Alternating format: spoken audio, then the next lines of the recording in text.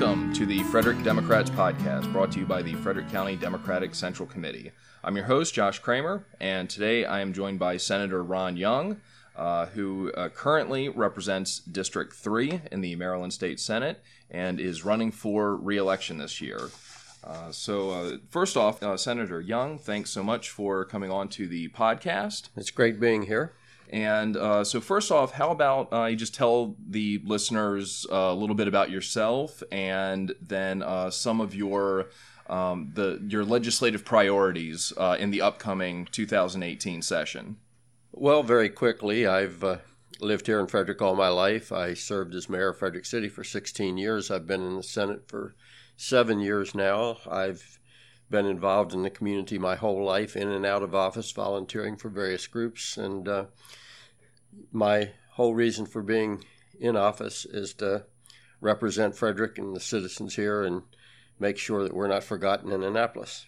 In terms of things that I have coming up or bills I have coming up, I have a vocational training apprenticeship and associate degree tuition program, which basically allows students with family incomes of less than $100,000 to go to community college for vocational certificates or AA degrees tuition free. A big problem in this country is student debt. We also have a problem with getting people into vocational professions. This should open it up for jobs and help reduce the cost of going to college for a lot of young people that might not otherwise get there. I have a bill that goes with that, which is called the Maryland Small Business Fairness Act of 2018. Big corporations that have their headquarters out of state, like Walmart, Kmart, Target, don't pay any Maryland taxes. They transfer their profits back to their home state and pay the taxes there. 20-some states have combined reporting, and they collect taxes in that state. So my bill is to collect taxes from retail businesses that do business here. It would produce about $50 million a year with no additional tax burden on anyone living here, and it would pay for the cost of kids going to college and getting AA degrees or vocational certificates for free. I also have a bill in to phase taxes out on seniors over 65 that make less than $100,000 a year, phasing out state taxes.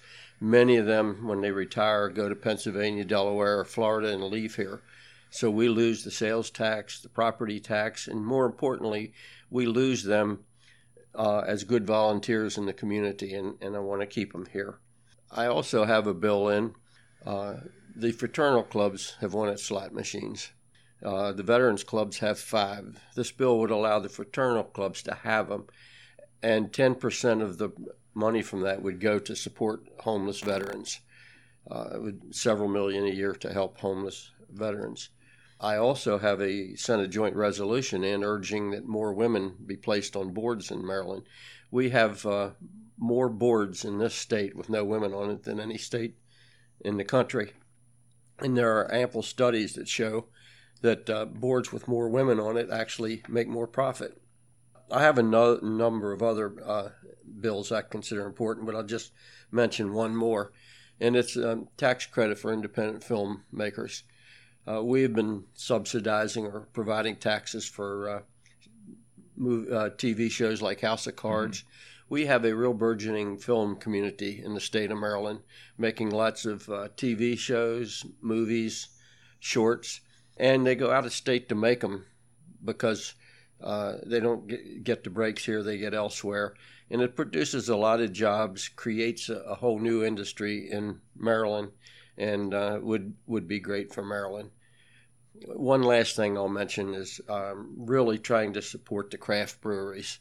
Mm-hmm. And both the small ones and ones like Flying Dog, who have held off making a $54 million improvement here because of our brewery laws, which are much more restrictive than any state around us.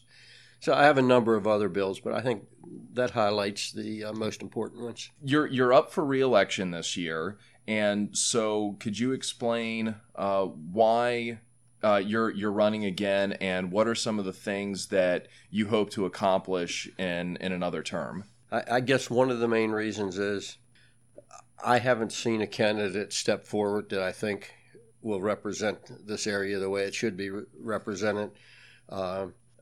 It appears I'm going to have a primary opponent who has not been successful, and I don't think would be successful in an election here. Without me, they're going to lose the vote to override the governor on a lot of important social and health issues, and I want to keep them solid. Also, the two Republicans that have announced, one has announced that he's there to represent Trump. The other announced he's there to represent Hogan.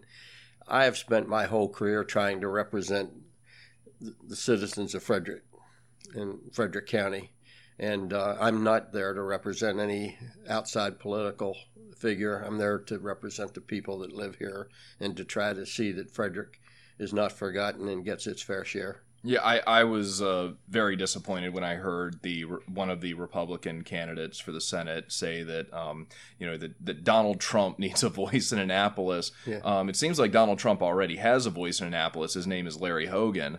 But the people of Frederick need a voice, and they need their elected official to be their voice. And thank you so much for being that voice.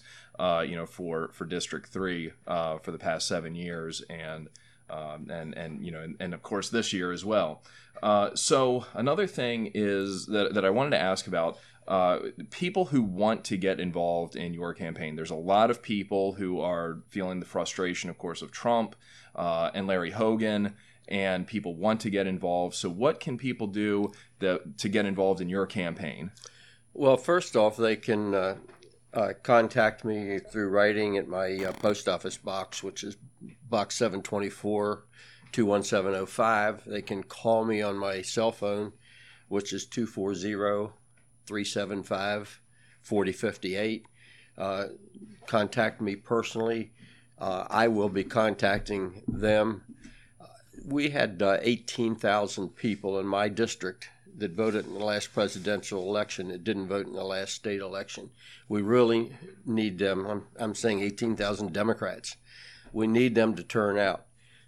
We've got to keep our representation in Annapolis. We frankly need a governor that's going to back us. Our present governor hasn't even spoken up against this tax act that's going to cost residents of Maryland $3 billion. We need people down there that are looking out for Maryland. And I'm going to need volunteers to contact those people. I'm going to be reaching out to them. We had a really nice blue tide in the city election, and it's been going around the country. We need to keep it going because they're trying to take things away from us. They're trying to take away our health insurance. Mm-hmm. They've been taking away salary increases. Talking about corporate profits, they're higher than they've ever been, but the average worker's not benefiting from them. So there are a lot of issues like that, standing up for them, sick leave, health insurance, wages.